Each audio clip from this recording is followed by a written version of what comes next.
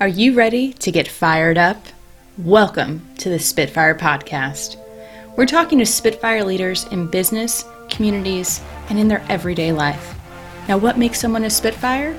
It's someone who is unapologetically themselves, who is aligned in how they think, speak, and act. It's a person who emits and exudes confidence, gratitude, and compassion wherever they go. It's someone who naturally sparks creativity, innovation, and trust with the people around them. It's an individual who recognizes and appreciates the Spitfire energy in others. Want to get activated? Make sure you're subscribed to the show wherever you listen to your podcasts. You can also visit SpitfireCoach.com to listen to past episodes. Now let's spit some fire. So I'm fired up because I'm writing a book about this.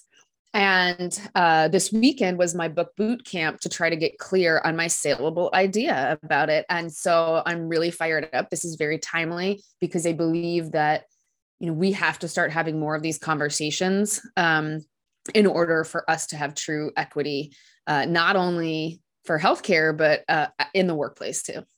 Fan-freaking-tastic. Well, I'm glad you're fired up because when I looked at your input for scheduling this, all of the letters that you selected were in the fire part.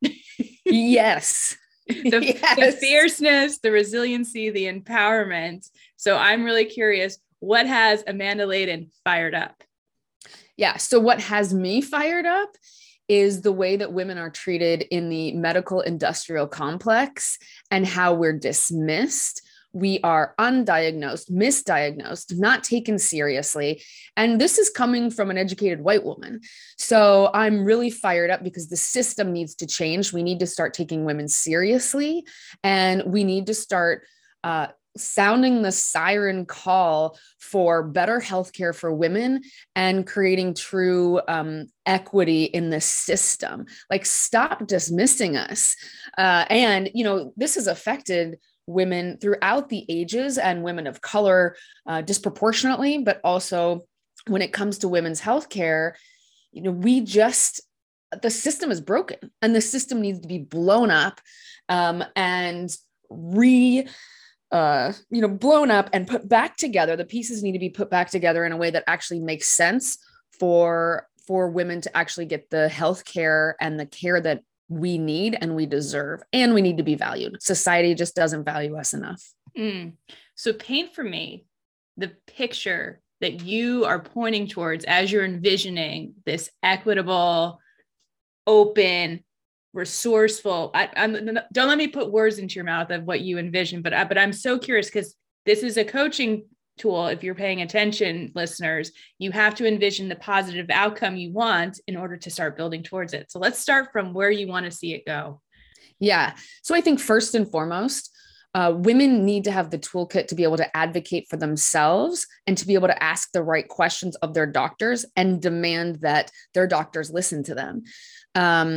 I can share my story in terms of, being dismissed for many, many years about my symptoms, and ultimately getting diagnosed about 4 years ago, which is something that could have been treated for many years.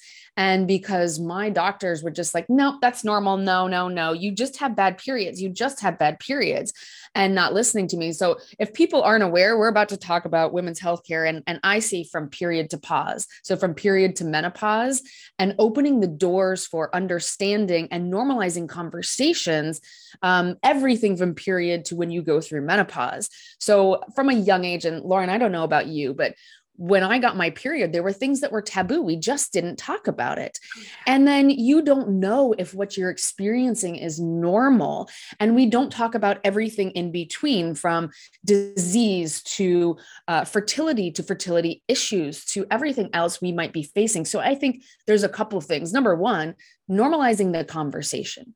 What we go through as women every single month is a natural process, but there are things that occur with it that may not be healthy for you, may not be good for you. And if we're not talking about that as women, then how are we supposed to know? So normalizing the conversation, giving women a toolkit to be able to advocate for themselves in their doctor's offices, regardless of what socioeconomic status you have. And also, really saying we deserve better in our doctor's offices, in the healthcare system. And then I would also like to see a healthcare system that treats everybody, again, regardless of socioeconomic status, your insurance status, um, treats everybody with respect. And that doesn't happen right now. Yeah. It sounds like there just needs to be a humanization and decency and integrity and, all of these things. I have these conversations about all different levels of society of when we lose our humanity, when we cast people into a label or a box and we dehumanize them and don't make them as important as other things, or we just lower the importance of their experience, we're missing out on so much. Yeah. And, we see that in the healthcare system where our pain is dismissed.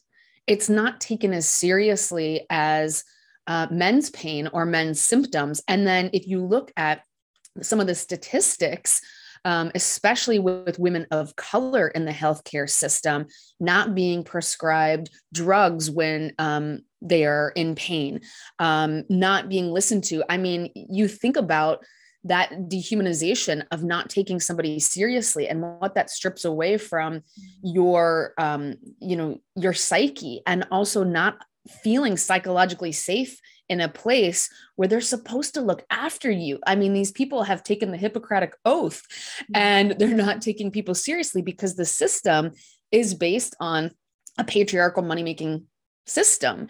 And so everybody is trained in the same way. And now I'm not saying there aren't amazing doctors out there. There absolutely are. There are amazing healthcare practitioners out there, but there's something wrong when you go through 20 years of your life in debilitating pain, which was my case. And you're just told, no, that's normal. 20 years. Yeah. And so for my story, I mean, it ultimately led to me not being able to carry a baby to full term, and going through. So I have something called adenomyosis, which often goes undiagnosed. And I think statistically, there's probably 1 out of every 10 women who have it, and then just don't get diagnosed. And so what does that mean? Oftentimes we have fertility issues when you have that disease, which was my case. And then, we went through several rounds of IVF, which with adenomyosis, it's like if you have a garden and you have weeds and you're watering those weeds, it makes it a million times worse. That was my case. And so ultimately ended up having to have a hysterectomy and have my uterus removed. This was just last November, so not too long ago. But I went through this entire process of, as I say, from period to pause. I'm not going through menopause because I still have my ovaries, but, everything in between. And how frustrating it is to not be taken seriously. And I'll tell you, even the last doctor's appointment before I got diagnosed, I was with my OBGYN and I said, is there a test you can do? Is there something you can look at? Is there an ultrasound? Is there something you can do? Because, it doesn't feel normal to me that every time I get my period, I'm debilitated and I'm bent over in pain. I'm vomiting. I can't work for 2 days. So I have to plan client meetings around my period. I've been doing that for years. And her answer was, no, you just have bad periods. This was 4 years ago. I'm not talking about 20 years ago, 15 years ago. This was 4 years ago. And there are tests to diagnose this. And so you think about that, and I can't even imagine what it must feel like to be somebody who isn't as well equipped to navigate the medical system. Yeah. And what that must feel like as a human being. Yeah. I mean, I'm immediately thinking of all of these communities where you are taught to respect authority, where if you have if you have a PhD, if you are in a position of authority, you keep your mouth shut and you go along with it because it's seen as disrespectful. Or if you do advocate for yourself, then you get typecasted as the crazy one or erratic or hysterical. I mean, that's how they labeled women for so long. Yeah. We were just getting our period. Right.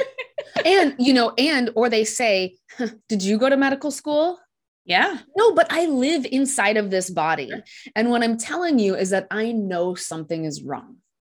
And so I get on my pulpit around this because I also feel like we are so equipped in this society to believe that our worth as a woman is tied to whether or not you can become a mother. Mm-hmm. And that, we have so much other value. And I even say right now, part of me talking about this, there's another birthing I'm going through, which is birthing this conversation, this mission in the world, the piece of fire in me that knows that something has to change in this system. And so, we are so much more than what our bodies can produce. And I also think that conversation needs to shift. Right? We're so much more, that's what on the outside, but also so much more than whether or not we are able to carry a baby to full term. So that's something else that I get really fired up about. And I also, what I believe I want to create this year for people are actually conversation guides around what to say when. So, I went through a couple of miscarriages, and the one that was more in the public domain that people knew, not public domain, but like public in terms of friends and family, they knew we were pregnant. They knew I was expecting. And the things that people say when you go through a loss, it's not even, it could be, a loss of, a parent or a spouse or something. But in my case, it was the loss of, something we had tried for so long to have. And when we lost the babies, people were like, God has a plan, or don't worry, you got pregnant once. So, and it's so infuriating. Or, well, how far along were you? Oh, well, that's not that far along. It's like, so I want to pause you for a second. Yeah. Translate that and how you received it for the people who have gone out there and said something like that to someone. Well, first of all, it's beyond infuriating. It's very dismissive. It's kind of cruel, I mean, it feels so awful when people say something like that. And I don't expect everybody to have an understanding of what we went through, because people weren't behind the scenes. They didn't know what was going on. We weren't telling people about it. We didn't tell people how many rounds of IVF we'd gone through, and what a struggle it was. But it is like, it makes you like, even now I'm getting like a visceral reaction. It makes me sick to my stomach to think that that's what somebody could say. So I want to flip that conversation and have people, be kind and not offer unsolicited advice either. That is not what anybody needs who's experiencing a loss, or even dismissive of, well, you were only 12 weeks along. So, but it was still in our minds, we were still having a child. And so it doesn't matter how far along you are. I think I'm using this as one example because you could insert this in a lot of other ways into other things. Whether it's, again, being diagnosed with a disease that people don't understand, or having, even if you do unfortunately have bad periods or something, and people are just dismissive, or they don't believe you, or they don't know the next thing to say. And sometimes I'm like, if you don't know what to say to somebody around it, just, say you're sorry, say you're here to listen. Don't say anything at all. Like, don't put your foot in it and make somebody feel even worse. And, we see that in a lot of ways in society. So yeah, part of, you asked me, I think this conversation started with you saying, what do you imagine in the future? And what I imagine in the future is people being equipped with a toolkit as well, to be kinder, to, be able to hold space for other folks, and just to know, what you can and can't say. And I even imagine using that in the workplace. So you think about, I'm not the only woman in the world who has gone through this. And I can't even imagine what it would have been like had I had an employer. So, because I'm self-employed, I could take time off. I could, I didn't have to make excuses for going to get my blood drawn every single morning when you're going through IVF. I don't know. I mean, there's probably listeners here that have gone through IVF or going through IVF. It is so hard. It is so hard on your body. It is hard emotionally. And part of IVF is that you get your blood drawn when you're in the cycle almost every single day. And so can you imagine if you're working for an employer, what you're telling them? you can't share those things sometimes, or sometimes you don't want to. So I think part of this too is being able to equip managers, leaders to understand what women are going through, again, from every stage of the healthcare process and what they're dealing with. So that's what I also imagine in the future, is being able to, when we normalize these conversations and when we have them, and when we're able to feel safe to have a conversation in our friendship circles and our family circles and in the workplace, that managers, leaders also have a toolkit to navigate, to be able to support their employees who are going through this. Yeah. And I think you hit the nail on the head before when you said psychological safety, because this is the ground floor of inclusion safety. And if people don't feel like they belong, or that they have to show up differently to navigate their workplace, to navigate whatever environment they're in, they're code switching. And so they can't come from a place of being able to speak to what they need. They're doing a dance all the time, which means they're not present and giving their all and showing up aligned in who they are, and really activating their Spitfire power. Yeah. It's so true. And, as you were talking, I was just thinking too, other ways in which we see this show up in society, for example, is when people will make jokes to women like, oh, is it that time of the month? And, first of all, that's just ridiculous that you would ever equate, a natural thing such as a period with a woman being, standing up for herself, or advocating for herself, or being firm, or telling it like it is, like all of those things that get equated with something that's a natural process for a woman in a negative light. And also, if that happens, and I can recall when, people said that to me, that the hormones, when you're going through something like IVF, are really, they're raging, and there's things you can't control. And there's behaviors sometimes that you can't control because of what they're putting in your body. And so, again, these are things where I think we're starting to learn a lot about how we approach people in a better way, and what we say to them. But this is also something that needs to come out of our vernacular when we're talking to young women, all the way up to women who are experiencing, whether it's childbirth or a disease or menopause or whatever it is. We need to start shifting the conversation in a positive way, in a way that says, hey, we as society know your bodies can do something incredible, and your period is something natural. And let's stop using phrases like, oh, is it that time of the month, in a derogatory way towards women. That is just putting us back in the dark ages. And, I want also young women to know that their bodies are powerful, that they have choice over them, to take their ownership back over their bodies. And, I want women to feel that at every stage of the process, wherever they are. Yeah. So imagine that there is the younger version of you listening to this podcast. You can take it back as far as you want. What do you want her to hear? I would tell her that you know exactly what you're talking about. And because so if I think about my younger self, I actually think about when I was 16, and that's the age I first got my period. And from the age of 16, I would be in so much pain and vomiting every month for my period.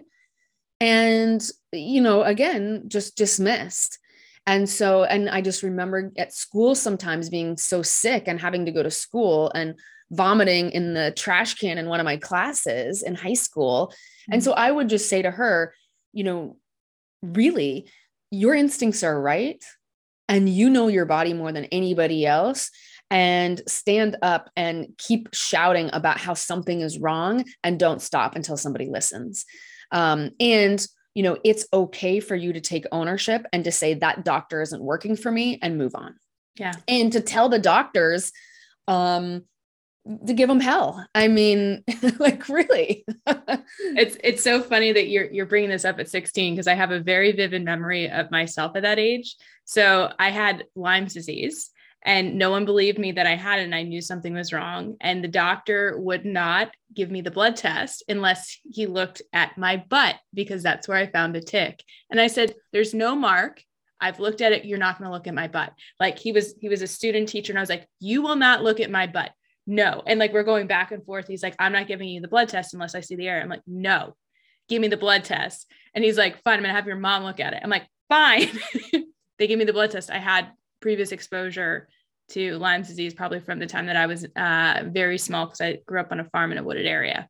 So all of this time of being lethargic, playing soccer, and then collapsing into bed with my uniform still on and knowing something was wrong, but being labeled a hypochondriac by multiple people. And I had Lyme's disease. I'm still affected by it because it's been in my system for decades now, but I just very vividly remember that, like, no, you will do this. There is something wrong. Same thing happened when I broke my arm, and they said, no, it's fine. And then they called 2 hours later and said, you need to come in for a cast. Isn't that incredible? I mean, so it just makes me wonder, what is it in our society? And I don't know if men are having the same experience or young boys are having the same experience at 16, but what is it in our society that we're going to dismiss women at a young age? Again, how do we have equity and parity anywhere if you're not believing us? And what is that telling you at a young age? And how embedded that can become as we start to age and we go through different things in the system. Or, if you hadn't sat there and been firm with the doctor, how could that show up in other places in your life? And I think about, I even think about, one of my first jobs, coming out of college and grad school. And I worked for this company, and, I had prepared this presentation, and we were going into the client meeting, and the guy I worked for took the presentation off of me, and I was like, oh, we're not going to co-present this. And he said, no, you just sit there and look pretty. I was in my early 20s when that happened. And, you think how, we're kind of instilling that, just like, oh, just sit pretty and don't advocate for yourself. You little girl, you don't know what you're talking about. How could you know your body? How could you know? No, we are the authority. We are the medical practitioners, and we're going to tell you, like, it's ridiculous. So I think going back to, my young self, I would say, stand your ground. And I think this is also, there's so much going on in society right now with, young women and the role models that they're seeing in the world. And it's disturbing, frankly. And so, you just think about, how can we really equip young women to have a voice, to know their voice matters, and to take ownership over their bodies and themselves, and to step into that power. So, yeah. So what would you say to someone who's not a young woman, but has interactions or access to young women to have an influence? How would you best equip them to plant some seeds for positive change? Oh my gosh. That's like, wow, Lauren, you're like dropping this, dropping this question bomb on me. I think it's really important that regardless of what your role is in society, there are people that are watching you. And we're in this interconnected world today where you can see and listen to podcasts, TikTok, Facebook. I would just tell people that are in a position where they do have access to young women is that really be mindful of how you're presenting yourself, because they are watching. And, for people like you and I, where we own our own small businesses, these young women need to see more of us and less of like the influencer style, whatever they are in society, like leverage, I think really help these young women to use their brains and to use their, to get the confidence they need to really make an impact in the world through becoming some type of businesswoman, becoming a scientist, becoming someone who's really doing good in the world and creating an impact, because this world needs more people like that. I so agree. When I hear you talk, I'm like, we all have access because this is an interconnected world.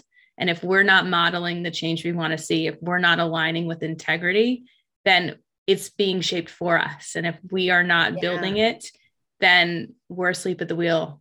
So it's time to wake up and be very intentional and deliberate if we do want to see positive change.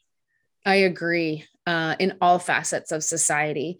It's hard sometimes, though. It can feel heavy. It can feel like, oh, wow, do I have to be perfect all the time? Or do I need to watch what I say? Um, but I think, as long as you are awake and aware and really can, make a positive impact to others, it's important. It Oh, I'm going really to is add important. another A there. Awake, aware, and aligned. And aligned. Yes. Alignment is big. It's very interesting, even having this conversation, because this right now, what we're talking about from period to pause, is not my current business. However, I am creating a place for women to be able to go to ask the questions they want to ask, to have real information, to have access to real experts. And it's a real passion for me. There's a fire under me about this and about changing the system. And I've been kind of like, do I talk about this? Do I not? And what I've recognized is that this is exactly in alignment with who I am, what I want to give voice to in the world, and who I want to support, and how I want to change the world and the narrative therein. Mm-hmm. So that alignment is key, because even if this isn't my economic engine right now or my money making machine, it's needed, and I know that. And I think that's so important, because a lot of people get into entrepreneurship for many different reasons. And they're like, but I got to make money. I got to support it. But if you're not fueling your bigger purpose and passion, then what is financial abundance when you don't have conscious abundance? Like we're not having this all aligned, like activating, then it's surface level transactions. So we have to really feed that fix. Mm-hmm. It's so true. It is so true. And, I think sometimes, well, I know for me, for a fact, when I was younger, I wasn't necessarily asking myself these questions of, am I conscious? Is this what I want to be in the world? How is this impacting other people? As we were just saying, we're all interconnected. And so what each and every single one of us do has an impact on somebody somewhere in the world. We can't deny that. So it is important. And I think for young women too, to start asking themselves those questions, even if it means you don't necessarily fit in with your peer group. We need people who are outliers right now in order to shift our level of consciousness in this world. Yeah. My mom raised me, and I had a lot of issues in high school feeling like I belonged. And she said, sometimes awesome needs to stand alone. And that has always stayed with me. I'm alone because I'm awesome right now. Right. They're just not there yet. Yeah. And, especially, and I know we're talking about young women right now, but especially there's a lot of peer pressure on social media right now on how you need to look and who you need to be. And I don't think we need more of certain things right now. We need those people standing alone to be and being awesome. Yeah. I think we need the great shedding to happen. Like enough with the stuff, enough with the filters. Like, let's go back to the core of who we are. Yeah. Yeah. It's going to be interesting to see how that shakes out over the next couple of years, because I think there is something coming. There absolutely is something coming. I am going to make my predictions and put them in a sealed envelope and see if it happens. You're going to have your little, what is it? Time. My time is, what is it? Time capsule. Yeah. And dig it up in a couple. Oh my gosh. You should really do that, and then date mark it, and do a podcast on it. And you don't have to say what it is, but just, do something on that. And then in 2 years or whenever you want to open that, is be like, this is their big reveal. And this is like what has actually come true in the world. And then I'll do a voiceover of completely off on this one, but got it here. Yeah, that would be fascinating. So I hope I'll do that. Right. Especially those in our community and those who are entrepreneurs. I feel like if I were to put something in your time capsule, my prediction is that in 2 years, I would have already testified in front of Congress around women's health care, put some regulations in for IVF.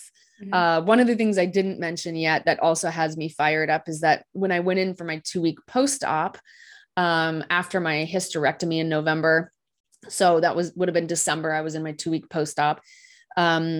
my husband and I were sitting talking to the doctor, and she had shown me, she brought out these pictures. So I saw my uterus after it was taken out of my body. And then she showed me the insides of my body where all the scar tissue was. I also had stage 4 endometriosis. So she showed me where all the flare ups were in my body. And my uterus was 5 times the size of a normal woman's, which you can imagine. So with what I have with adenomyosis, it's extremely painful because you have endometrium, which grows in the muscle linings, the walls of your muscles in your uterus. And so that's why it becomes so painful, because it's not supposed to be there.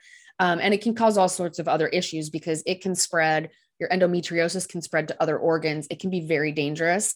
So I was at the spot where I was an emergent case. They needed to get my uterus out for fear that something else could happen, or it could lead to other diseases or death. So I needed to get it out.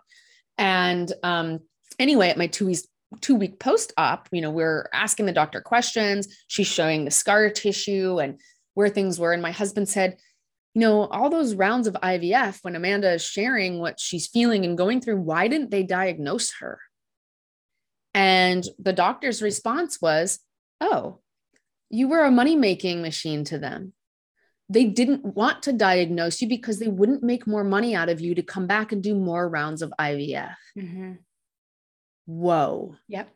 Like, I was just like, holy, I would curse right now, but I don't know if I can curse on your podcast. Oh, you absolutely can. I was like, are you fucking kidding me? This is where we are. This is how little we care about women and their bodies. Mm-hmm. So they basically, Gabrielle Union has the same disease I have. And I heard a couple years ago, she was on Oprah's Super Soul Sunday with her husband, Dwayne Wade. And she was the first person I heard in the public domain talk about adenomyosis and her going through several rounds of IVF and it almost killing her. And I was in the exact same situation. So it's infuriating.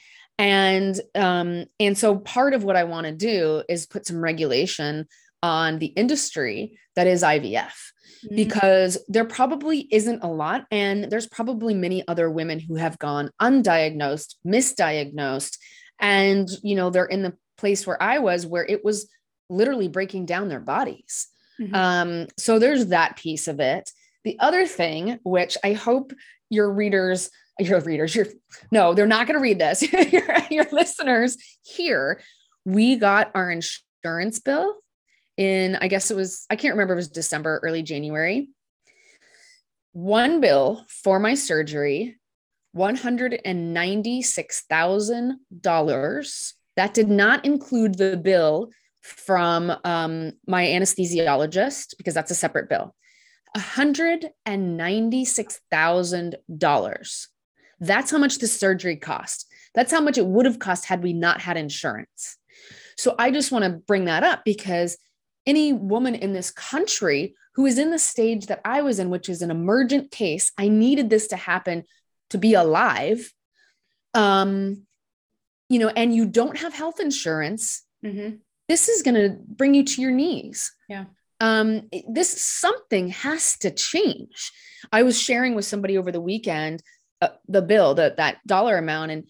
And she was like, you mean like $19,000? I was like, no, almost $200,000. Mm-hmm. That is ridiculous. Yeah. So, and she said to me, my dog got her uterus removed and it was $500. And I was like, yeah, I get it. It's not quite the same because of the intricacies of what they had to go in and do. And there's a robot that they use, but that's insane. Yeah. And that's what, if this were a man's disease, if this were a man's issue, would we be at the stage where we are, where there's still little research on this? Mm-hmm. And by the way, most of the researchers in this country that are looking into medical diseases are men. Mm-hmm. And that's no fault of theirs. Thank you for doing the work. But, we have a system and a structure which is set up where you have men doing research on a women's disease. Mm-hmm. And we don't have our voice at the table when it comes to the things that need to happen. I jokingly say, like, if you've ever had a mammogram, of course, a man must have made this machine. I know. Well, and the annual exam for a woman, like, who the hell came up with that? And why isn't there a better option? Right. So, okay, I'm going to share something else because now that I've got to be in my bonnet about this. Um, so before my surgery, so I'm in the state of California, and they require that you get a hysteroscopy with biopsy prior to this surgery. And I think there's a time limit on it. So you have to have it within so many days of your surgery and its requirement before you can get your uterus taken out. Now, I understand the concept behind it because if I did have some cancer cells in there, it's a different surgery. And, there has to be a surgeon trained in that to come in and remove that because you don't want cancer cells spreading. The kicker of this is that you're awake for this procedure. So my husband was in the room with me, and long story short, she does the hysteroscopy. So I want you to know that they're putting a needle up you that's this big into your body, and they're using that. So, it's still the era of COVID. So I have my mask on, my husband standing next to me. I'm holding onto his hand. I'm streaming, crying because this is the most painful thing I've ever experienced. And I literally, like, afterwards, the doctor, she's like, I know it's only going to be 5 minutes. I know it's only going to be 5 minutes. Are you kidding me? Like, you can't put women to sleep for that. I mean, I honestly, if anybody's listening to this and you have to get one, just demand you get put to sleep. I don't care that it's only for 5 minutes. It is the most painful, disgusting procedure. Actually, mine took longer because of something else, but it's the most painful, disgusting procedure you've ever had. So if we go back to talking about the medical industrial complex with the dollar amount we just paid for this surgery, not to mention the fact that women are expected to endure this pain, there is no way on God's green earth that any man would be able to endure what we endure on a monthly basis during our medical exams. And, if this were a man's disease, I guarantee you there would be a cure for it. Mm-hmm. There is a belt that makes the muscles cramp up. And I think that it probably should be a prereq for any doctor going through school to have to sit through that. Yeah. Yeah. And to be like, oh wait, this is a normal level of pain, but this is what women experience when they have adenomyosis, fibroids, endometriosis, fill in the blank of whatever else you experience. And this is what you're enduring. Yeah. And you're going to work, you're raising children, you're walking your dog, whatever, you're taking care of your parents, whatever it is you're doing on top of everything else that we're facing. And also nobody believes that you're experiencing it. Yeah. For 20 years. Yeah. So I think exactly what you're talking about is there's a lack of understanding, but also empathy at the core level of being able to actually put yourself into someone's shoes. And I think given the medical industrial complex, when it is a billable cycle for insurance, people don't slow down to connect to the human. They are in a transaction. And I think this is like the necessary route down. And the most successful doctors out there, the ones that actually find solutions and build amazing practices, are the ones that take the time to understand the patient. Yeah, absolutely. And to really, again, going back to seeing the humanity in the patient, I will say that my doctor here in California that did my surgery is an incredible doctor. She's a great surgeon. She has a great bedside manner. She listens, she understands what women are going through. And, it could be because she's also a woman of childbearing age. She has kids herself. But, she gets it. She understands it. And I think we need more practitioners in the world like that, who are taking the time to understand their patients and who are listening. I will say, though, I did have a very frank conversation with her about her front office staff and their lack of empathy. Ooh. And I think that too is, so long story short, my surgery got canceled and it got moved. And because I didn't know I needed neuro clearance because I have 2 small aneurysms at the base of my brain, and this surgery, you're inverted. And so for me, my surgery took 3 hours. Some people it takes longer. Probably 1.5 hours to 2 hours is the norm. Because of the complexity of mine, it took 3. So my head is underneath my heart for 3 hours. So that becomes a challenge if you have any type of neurological anything. Mm-hmm. So long story short, my surgery was canceled the morning of. So I'd already fasted. I'd already gone through everything. And because her team didn't tell me, like, I was supposed to know, I guess, read somebody's mind that I needed neuro clearance. And her team was extremely rude about it, and had been rude to me when I was trying to book my surgery and all of these things. And, you can imagine, like, it's nerve wracking. You're being told you have this major surgery, and if it doesn't happen soon, it could be a life or death situation. So if my uterus would have exploded or burst or something like that, which she was very convinced was going to happen, in a short space of time, that could have been, a whole other situation, or an emergent situation where I literally have to go into the hospital within 24 hours. So I ended up having, and so this is also why I get on my soapbox about this, because, these problems are very real. And the patients that doctor's office is seeing, there are people there who are pregnant. There are people there who are trying to get pregnant. There's a whole range and host of emotions of anybody that's experiencing anything who goes to that doctor's office. So I ended up having about a half-hour conversation with my doctor saying, it's not okay. The treatment that I have had from your front office staff. And she said, well, I didn't know. And how often do you speak to them? Because, I was trying to get confirmation, and because of COVID, things were changing. And anyway, I said, I don't know if you know, but I call your office 2 to 3 times a day, and I speak to them 2 or 3 times a day. So I have been speaking to them 2 to 3 times a day for the past month at least. And nobody told me I needed this neuro clearance. I was livid. And so anyway, she kind of came back on me and said, well, they need to be, have strong personalities to advocate for you, and to make sure you're getting through the system. And I said, oh, I understand having strong personalities. I said, but what they also need to do is have empathy, and your staff shows 0 empathy. And it's time you probably have a conversation with them. And so, we sit in a space where we work in organizations, right? We work with leaders, we equip them with the toolkit to empower their people. And, I kind of said, I don't know if you know what I do for a living, but it's not okay that women are coming through in an already emotional state and your staff is downright rude. I said, your staff has hung up the phone on me without so much as a goodbye several times. And I said, there is a level of frustration all of us are feeling right now. And I understand your staff is trying to put people into surgeries, and they have calendars to juggle. But if they don't like their jobs, and if they don't want to interact with people, then maybe they should go somewhere else. And I told her, I said, I'll tell you, I have had other appointments. Like I had to go, get an MRI for my brain, and the team there, so kind, the front desk staff, so like the techs, that everybody I was interacting with. And I was like, there's something wrong when you think that that's how your employees need to show up, particularly when there's such sensitive issues that we're going through, and we have to feel comfortable in an environment where we're putting our lives in the hands of somebody else. And I told her, I said, I know you're an amazing surgeon.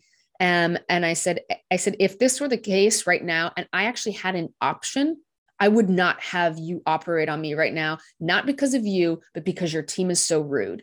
And I said, but now I'm backed into a corner, and I don't have that luxury. I can't start the process all over again, because if I wait, then my health is at serious risk. So these are also things that need to happen. I can imagine going into doctors' offices, medical practices, giving them the toolkit to be able to have kind, thoughtful, human-based conversations with the people that are coming in to book their appointments and to work with their practitioners. Yeah. And I also see a heavy need in the medical training field too, of having this toolkit. So beyond medical professional trained in actually doing the surgery, but like having the support staff have that same toolkit and be able to apply it. Yeah. And I understand it's frustrating. Those jobs can be frustrating, right? You are sometimes dealing with patients who are rude, or, people are upset, or, the calendar system isn't working. The hospitals aren't getting back to you to get an OR, whatever that is. But there's a way in which you can show up in the workplace to treat people better and to understand what they might be experiencing. Yeah. Well, I am hopeful that things will be different because I know that you're on it and you won't let it go until you see that change. Yeah, I think I'm like a dog with a bone right now. So I think so, but it's a good place for you to be with a very focused mission. So if people want to learn more about what you're up to or want to get in touch with you on this topic or if you know karma or the yeah. strategy, where can they find you? So I'm easy to find. I'm Amanda at amandaladen.com. Stay tuned. Our website for Period to Pause will be launching soon. So that will be a great place to get in touch with us and for us to help women on their journeys wherever they are. And then, yeah, you can also find me on LinkedIn, Facebook. And I hope that some women do come join our movement to change the system. Awesome. Well, thank you for your time and for sharing your story and what's got you fired up. And we will definitely stay tuned to see what you're up to. Oh, I appreciate it, Lauren, and I appreciate the time and you giving me the space and a platform to share this story and also, to be part of the change. Awesome. All the Spitfires out there, you keep being awesome.